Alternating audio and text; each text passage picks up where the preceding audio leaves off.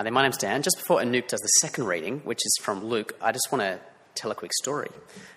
Because we've been in this series of parables in Luke, and what Jesus is doing with parables is he's taking something quite familiar, a familiar kind of idea or a familiar story, and using that to make a point. So, for example, we've had, the parable of the sowers, that one, when there's the farmer, he's throwing the seed around the place, and he does something, and he makes a point through it. And it's not a point about farming. It's a point about the Word of God. So in this parable we're about to read, it's a familiar story which he's using to make a point that he wants to make. Problem, it's not familiar to us. The story's not at all familiar. So I'm going to tell the story quickly that I think it's referring to, I'm quite confident it's referring to, so that we understand what the parable's doing. Okay, so, familiar story, happened just after Jesus was born. A couple of years after Jesus was born, the king, Herod the Great, died. Great national mourning, no. No one cared because he was a nutter. He was like a paranoid psychopath who'd kill people who threatened him, like baby Jesus, tried to kill baby Jesus because he was going to be a king. Right, so Herod the Great dies. But it seemed like his son, Herod Archelaus, was going to become the new king. And the people didn't really want that because, you see, nuts travels down the genes, This guy was going to, okay? So what had to happen, because Israel were not a sovereign nation, they weren't in charge, they were actually under Rome. So what Herod Archelaus had to do was travel off to Rome, and Caesar Augustus had to say, yes, you can be the king of Israel. Off you go. So he went off to Rome to do that, but a bunch of the Jews, 50 of them, went after him. They went across to Rome and said to Caesar, we don't want him to be king. But he became the ruler of Israel, was sent back, and yes, like his dad, he was pretty nuts. On one occasion, he killed 3,000 Pharisees who opposed him becoming king. So that's the story of Herod Archelaus. Now, Anoop is going to read from Luke 19, beginning at verse 11.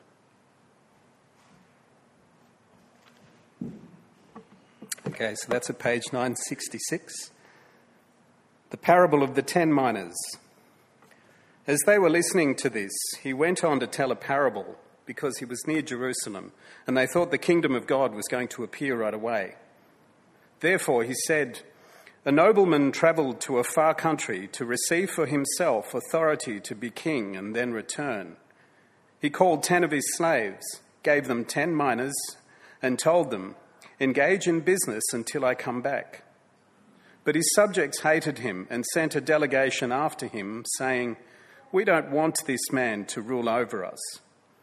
At his return, having received the authority to be king, he summoned those slaves he had given the money to, so he could find out how much they had made in business. The first came forward and said, Master, your mina has earned 10 more minas. Well done, good slave, he told him. Because you have been faithful in a very small matter, have authority over 10 towns. The second came and said, Master, your mina has made 5 minas. So he said to him, you will be over 5 towns. And another came and said, Master, here is your mina. I have kept it hidden away in a cloth because I was afraid of you. For you're a tough man. You collect what you didn't deposit and reap what you didn't sow.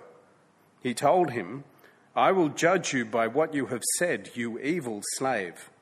If you knew I was a tough man, collecting what I didn't deposit and reaping what I didn't sow, why didn't you put my money in the bank? And when I returned, I would have collected it with interest. So he said to those standing there, take the mina away from him and give it to the one who has 10 minas. But they said to him, Master, he has 10 minas.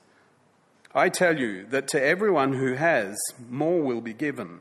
And from the one who does not have, even what he does have will be taken away. But bring here these enemies of mine who did not want me to rule over them, and slaughter them in my presence. This is the word of the Lord.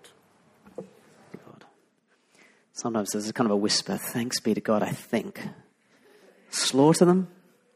Let's pray, ask God for his help in this passage. God, we do want to thank you so much for your word, that you're a speaking God. But Lord, sometimes your word's really hard to understand, and so we pray, please, you'd give us understanding as just to what's going on here, and then give us hearts to respond, to actually be changed by what you would say to us tonight through your word. We pray that we wouldn't, I just pray that we'd think carefully about ourselves and our assumptions in life. Amen. Because assumptions are very dangerous things, aren't they? Assumptions are the mother of all kinds of mistakes. For example, I assumed when you book a removalist and you pay a deposit, they'll turn up. It's not so. It's not so. And I thought that if I assumed that I am as strong as I was last time I moved my own house. I'm not. Apparently, I'm very weak, unfortunately. There's more serious examples of bad assumptions, dangerous assumptions. I assumed I left the handbrake on. I assumed you were doing that part of the project. I assumed he was safe. I assumed my health would hold up. I assumed.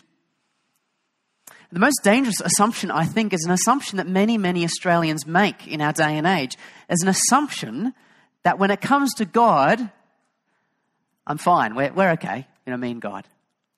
Or more particularly, when Jesus returns with his kingdom and sets all things right, or when I die and meet him, it's going to be all good between us. I assume that. I wonder, do you assume that? Is that your assumption? It's all good between me and God. This passage is kind of a warning parable in many ways. So it's pretty, kind of hard-hitting in some ways. And we've got to... It's actually a kind thing of God to give us this warning, to wake us up and make us think, am I assuming things? Are there things I'm assuming and I actually need to rethink that? It's a very good thing to have your assumptions questioned. And that's what Jesus wants to do tonight. That's what I want to happen, that we'll question our assumptions. So what's happening? I want to kind of zoom out of what's happening in this little scene here so that we understand what's going on. So, zooming right out. This is Jesus is in Israel. He's one of the Jews, and the Jews are not kind of where they want to be. The world is not how they want it to be because they are under Roman rule. They are subjects. They are poor. It's not going well for them. They're not happy. But this is not how it should be because they are God's people, and God is God. He's the King. And he's promised that he will come back. The day of the Lord will come. He will take the throne. God will rule. And when their God rules, well, they'll get caught up with that. They'll be blessed as part of that. God's people will it'll be good for them. Now that's the hope. And right now they're starting to think that maybe Jesus is the guy. Maybe Jesus is the king who's going to come and bring in God's kingdom. And that'll be good for us because we're God's people. We're the Jews. We'll get caught up in that, in God's kingdom. They're getting very excited because as we've been reading, Jesus was in Galilee up north. And he's been traveling week by week as we're looking through Luke. He's been traveling south towards Jerusalem, the capital city. And at Jerusalem, it's Passover time. The place is packed with Jews. Nationalistic fervor is kind of at a high point. And they're all thinking, here it comes. Verse 11. As the people were listening to what Jesus had been saying, he went on to tell a parable because he was near Jerusalem. And they thought the kingdom of God was going to appear right away. So you got the expectation. We've got the scene. What's happening in the very next scene? You'll see the next heading. It says the triumphal entry. He's about to arrive. Expectations are high. What does Jesus say? What's he going to say? Now, many people would say that what happens next is Jesus says, actually, I'm not arriving. The king's not arriving now. He's actually going away. So I'm the king and I'm kind of going away now. And I'm going to give you some minors. I'm going to give you things. And when I come back, I want to see you that you've worked hard with those things. So in some ways, the message is kind of, Jesus is coming, look busy. Kind of. But I don't think that's quite the focus here. There's truth in that, but I don't think that's primarily the focus of this parable because actually the whole message of the storyline so far is the king's arriving. He's walking from Galilee. He's coming down to Jerusalem. The king's about to arrive. He's about to arrive. The triumphal entry. It's about to happen. What's going to happen when he arrives? It's about arrival. The kingdom is coming. And so what does Jesus do? What does he do with these expectations of the people? What's his parable about Herod or Archelaus all about? What's he trying to say? Well, I think the answer is this. I think what he's trying to say is this. He's saying to these people with their great expectations, don't assume that when the king comes, it's necessarily going to be good news for all of you. I mean, think about your history. Remember when King Herod Archelaus came on the scene? Do you remember that? Was that good news for everyone? I don't think so. Why do you assume that me, God becoming king, why do you assume that's necessarily good news? Some people recently have been looking forward to the Obama presidency being over and thinking, whoever comes next, it's going to be better. This assumption, it's going to get better. Rash assumption, I think. Too early to call it, but I think probably a rash assumption. For some people, Trump being president is going to be a great thing. I think the president of it, who was it, Argentina, has already been in touch. They've been making some deals. Might go well for him. Other people, maybe not going to work out so well, Trump being president. The poor, the immigrants. So basically, same idea. We shouldn't assume that a new king, Jesus becoming king, is necessarily good news for everyone. It might be. It might not be. It depends, doesn't it? It depends on your attitude to Jesus and your actions. That's what I want to look at now. Your attitude and your actions. That's what I think this parable is all about. So first, the attitude. Look with me at verse 14. We'll see the attitude of some of these followers towards the king in our story. Verse 14, his subjects hated him and sent a delegation after him saying, we don't want this man to rule over us. It's their attitude towards the king. It doesn't end particularly well for them, does it? But that's their attitude towards the king. And I think Jesus is kind of saying, well, not everyone in Israel actually wants God to be the king either. Don't assume that God becoming king is going to be good for everyone because many of you don't want him to be king. How do I know that? Because you don't want me to be king.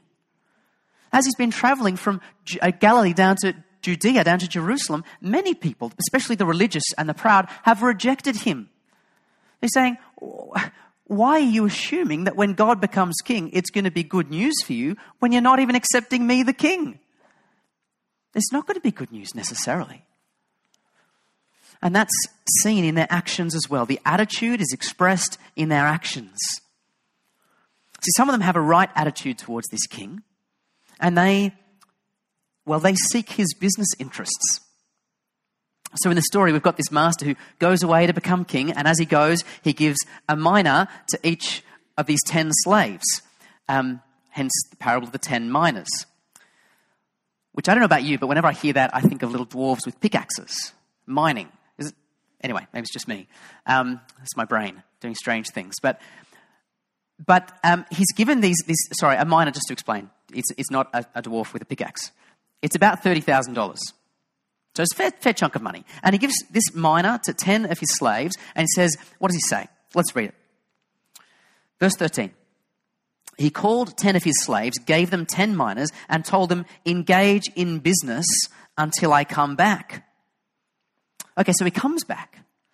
And then the slaves begin to present themselves before him and tell him about how business has gone. The first one, verse 16. The first came forward and said, Master, your mina has earned 10 more minas. That's pretty good. Well done, good slave, he told him, because you have been faithful in a very small matter, have authority over 10 towns. That's a pretty good return, isn't it? You know, you do business for your boss and he gives you a few towns to rule over. That's a good Christmas bonus, I think. It happens again in the next one. The second came and said, Master, your mina has made 5 minas. So he said to him, you will be over 5 towns. This is very good. But actually, the focus of this parable actually then shifts, and the focus is really on this bad slave. This guy who's called an evil slave. This guy who just does nothing with what he's been given. Out of fear, he's disobedient. He doesn't even do the most obvious thing. Verse 23. Why didn't you put my money in the bank And when I returned, I would have collected it with interest. If he banked it these days, he wouldn't collect much interest, but something. Something. But he won't even do the most basic thing. He's not on board with his master's business interests. He's just not interested. He doesn't want to see his master progress at all. Now the point is not, this is what Jesus is like, be careful, he's coming back, and he's harsh. Many of the commentators think that that's what's going on, and so they try really hard to explain how Jesus is not harsh. But I just don't think that's what the parable's saying. The point is, if you're not the king's business partner, if you're not engaged seeking his business interests, why are you assuming that when he comes back, it's going to be good news for you? Why are you assuming? You see, for Jesus, in that context, in the first century, God has blessed his people Israel with everything. He's chosen them. He's loved them. He's made them his own people. He's given them his law and the prophets and the promises and everything. His presence in the temple. And what are they doing with that? Are they pursuing his interests? Seeking justice that it might roll like rivers? Doing good? Trying to make God glorified in the world? Is that what they're doing? You've read the Old Testament. You know the answer is no. And not even in his day. We've seen it in Luke, haven't we? With the religious leaders, are they seeking God's interests? Seeking justice and including the outcasts and bringing them in? Not at all. They're working much harder to exclude people from God's blessing. And Jesus is saying, don't assume it's good news that the king is returning. I mean, this has been a familiar message in the Old Testament as well. The first reading, Amos 5, he's saying, hey, you guys who are saying, the day of the Lord, bring on the day of the Lord. He says to them, really? Do you really want that? You're kind of sinning. You're not living God's way. You don't want him to return. You don't want him to return. It's not good news for you. And that theme in the Old Testament reaches its head here. When God's King Jesus turns up on the scene. And how do they respond to him? What's their attitude? Well, for many of them, it's a hardening. It's I don't want you to be king. For many of them, it's I'm not going to seek your interests. I'm not on board. And so Jesus says, don't assume that when the king comes, it's necessarily good news for you. And friends, that message stands for us today as well. I've been working hard to try to convince you that actually this message, first and foremost, was for when Jesus turned up in Jerusalem, when the kingdom came in that sense. But it's also true to say that the kingdom has not yet come in a sense, isn't it? The king has come, Jesus has come, Jesus is coming. So in many ways, it's just as true for us today, isn't it? The same thing is true. We mustn't assume that Jesus' second coming is going to be good news for all of us. We shouldn't assume that. It depends on our attitude and our actions. So how's your attitude to the Lord Jesus? Do you welcome him as your king over you? It's a big question. I just did a talk, as Justin was saying, we were down at Greenway today. I gave a little talk from the Christmas story about the wise men and Herod. The wise men welcomed Jesus as their king. Herod, threatened by Jesus' kingship, tries to kill him. What's your attitude towards Jesus? Do you welcome him as your king, your Lord? Many of us, I think, have just been making assumptions about God. Some of us assume that, because we call ourselves Christians, we're okay with God. God doesn't really care what you call yourself. Many of us kind of assume that because we do religious stuff, we go to church, read the Bible, we give to charity, that we're okay with God. It's not necessarily so. I meet people who tell me if God is good and he's powerful, he should get rid of everything bad. Yeah, that's a fair call, but that would mean he'd get rid of you because we've all got bad in us. But they've been assuming that they're not bad, and they've been assuming that they're good with God because they're not bad. Friends, this is an assumption. is not true. The big question is that Jesus wants us to get to is, do you want Jesus to be king over you or not? Do you accept him as king or not? Now, I've got to say, the older I get and the more I see of the world, the more I long for Jesus to be king. Because he is a wonderful king. He is not like the king in this story in many ways. He is about to come into Jerusalem as king, riding on a donkey, humble. He weeps over Jerusalem, chapter 19, verse 41. He will die for those in Jerusalem who've rejected him. What a good king. What a good king. I long for him to be king of this world and more king over my life. I look forward to that. He's a good king. But friends, he's not a weak king. If the subjects in this story who didn't want Jesus to be king ended up like they did, what will happen to us if we reject Jesus? Verse 27, bring here those enemies of mine who did not want me to rule over them and slaughter them in my presence. Now, this is a picture. It's kind of a parable, but it's not going to be any better for those of us who reject the king. We mustn't assume. Friends, God's given us these moments tonight to think and just, am I assuming? Ask yourself the question, am I assuming, or do I really acknowledge God as king, Jesus as my king? And then it's not just our attitude towards Jesus, it's also our action. I want to be really clear here that it's not our actions that put us in God's good books. Not at all. It's acknowledging Jesus as king that makes us right with God. But that's got to be expressed in our actions.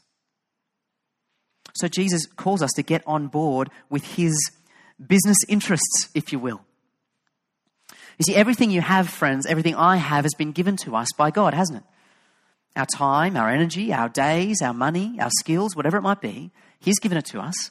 Just like the master gave those minas to each of his slaves. The question is, what are we going to do with it? What are we going to do with those things? Are we going to seek his business interests, his kingdom,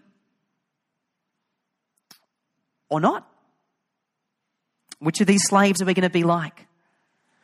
I tell you what, I do not want to stand there on the last day when the king returns and have him say to me, what did you do with the stuff I gave you? And for me to go, I don't know. I guess I just used it for myself. We want to be like these other slaves. Take what we have and use it for the kingdom. Or be like Zacchaeus. There's a story of Zacchaeus just came before this one. Zacchaeus met the king, the Lord Jesus, the gracious king, and then he was like, what have I got? What have I got? I've got money. I'll use that. I'll give money away. I'll give it to the poor. What have you got, friends? Time? Money? Skills? We've got this guy called Jim Becker. He's a printer. He runs a printing press. He prints most of our stuff for church very, very cheaply because that's what he's got. He offers it for the king's work because the king's coming back.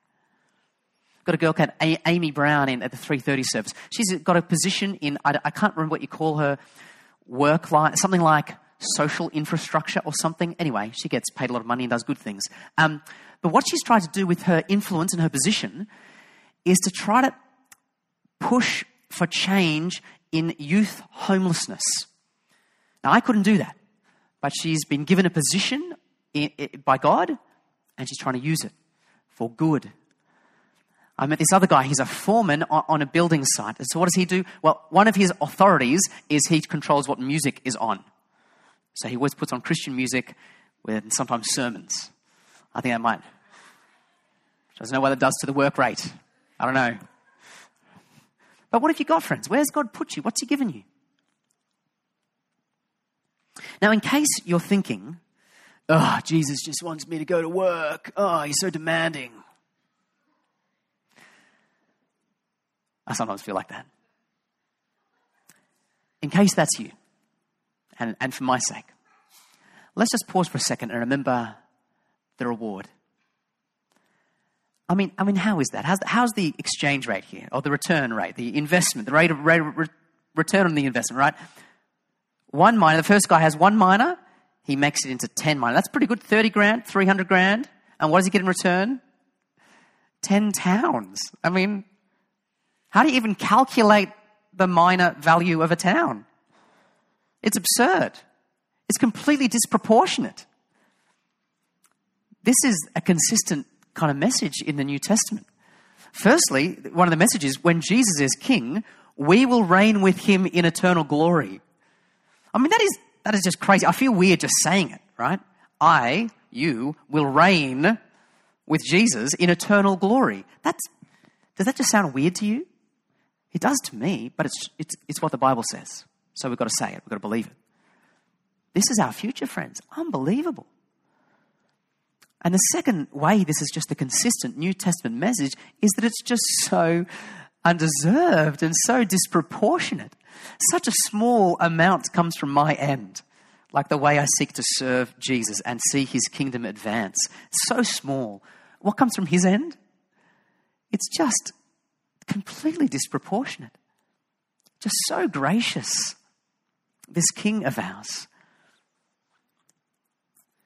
So friends, don't fear. Don't fear that when you give yourself to serving the Lord, somehow you're going to lose out. You're going to miss out. Don't become weary in doing good, as if somehow, I'm laying my life down and that's it. That's all there is to it. Yes, you're laying your life down, but the king's done the same and he's got a reward for you. We've got a wonderful king, a good king. So let us be those first servants, those first slaves who hear from the master upon his return, "Well done, good slave," rather than hearing what the other hears. Take the mina away from him. Give it to the one who has 10.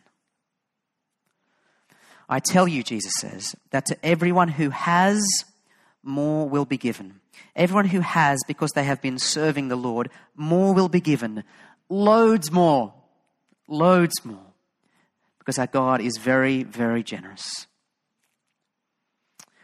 But here's the question. The question from this parable is, are you making an assumption? Friends, is he really your king? Are you seeking his kingdom interests actually with your actions or not? Are you just making assumptions?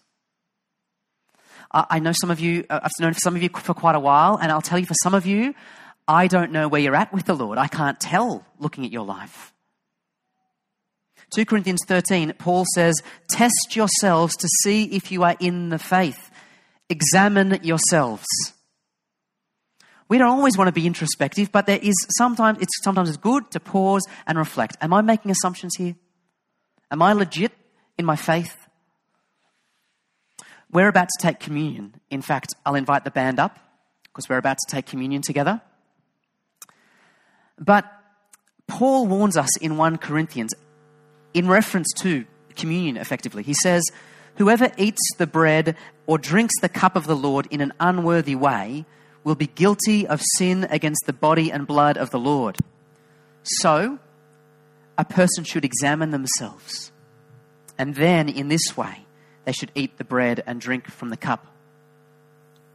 So, friends, I want to give you 30 seconds to just pause and reflect. Are you making assumptions? Is Jesus really your king? Is that expressed in your actions? And then we're going to sing a song. Bread and juice are going to be passed around while we sing. Please, if Jesus is your king, gladly take some bread, take some juice. And after the song, we'll eat and drink together. So just hold on to them for the song. So take 30 seconds, and these guys will start playing in a few moments.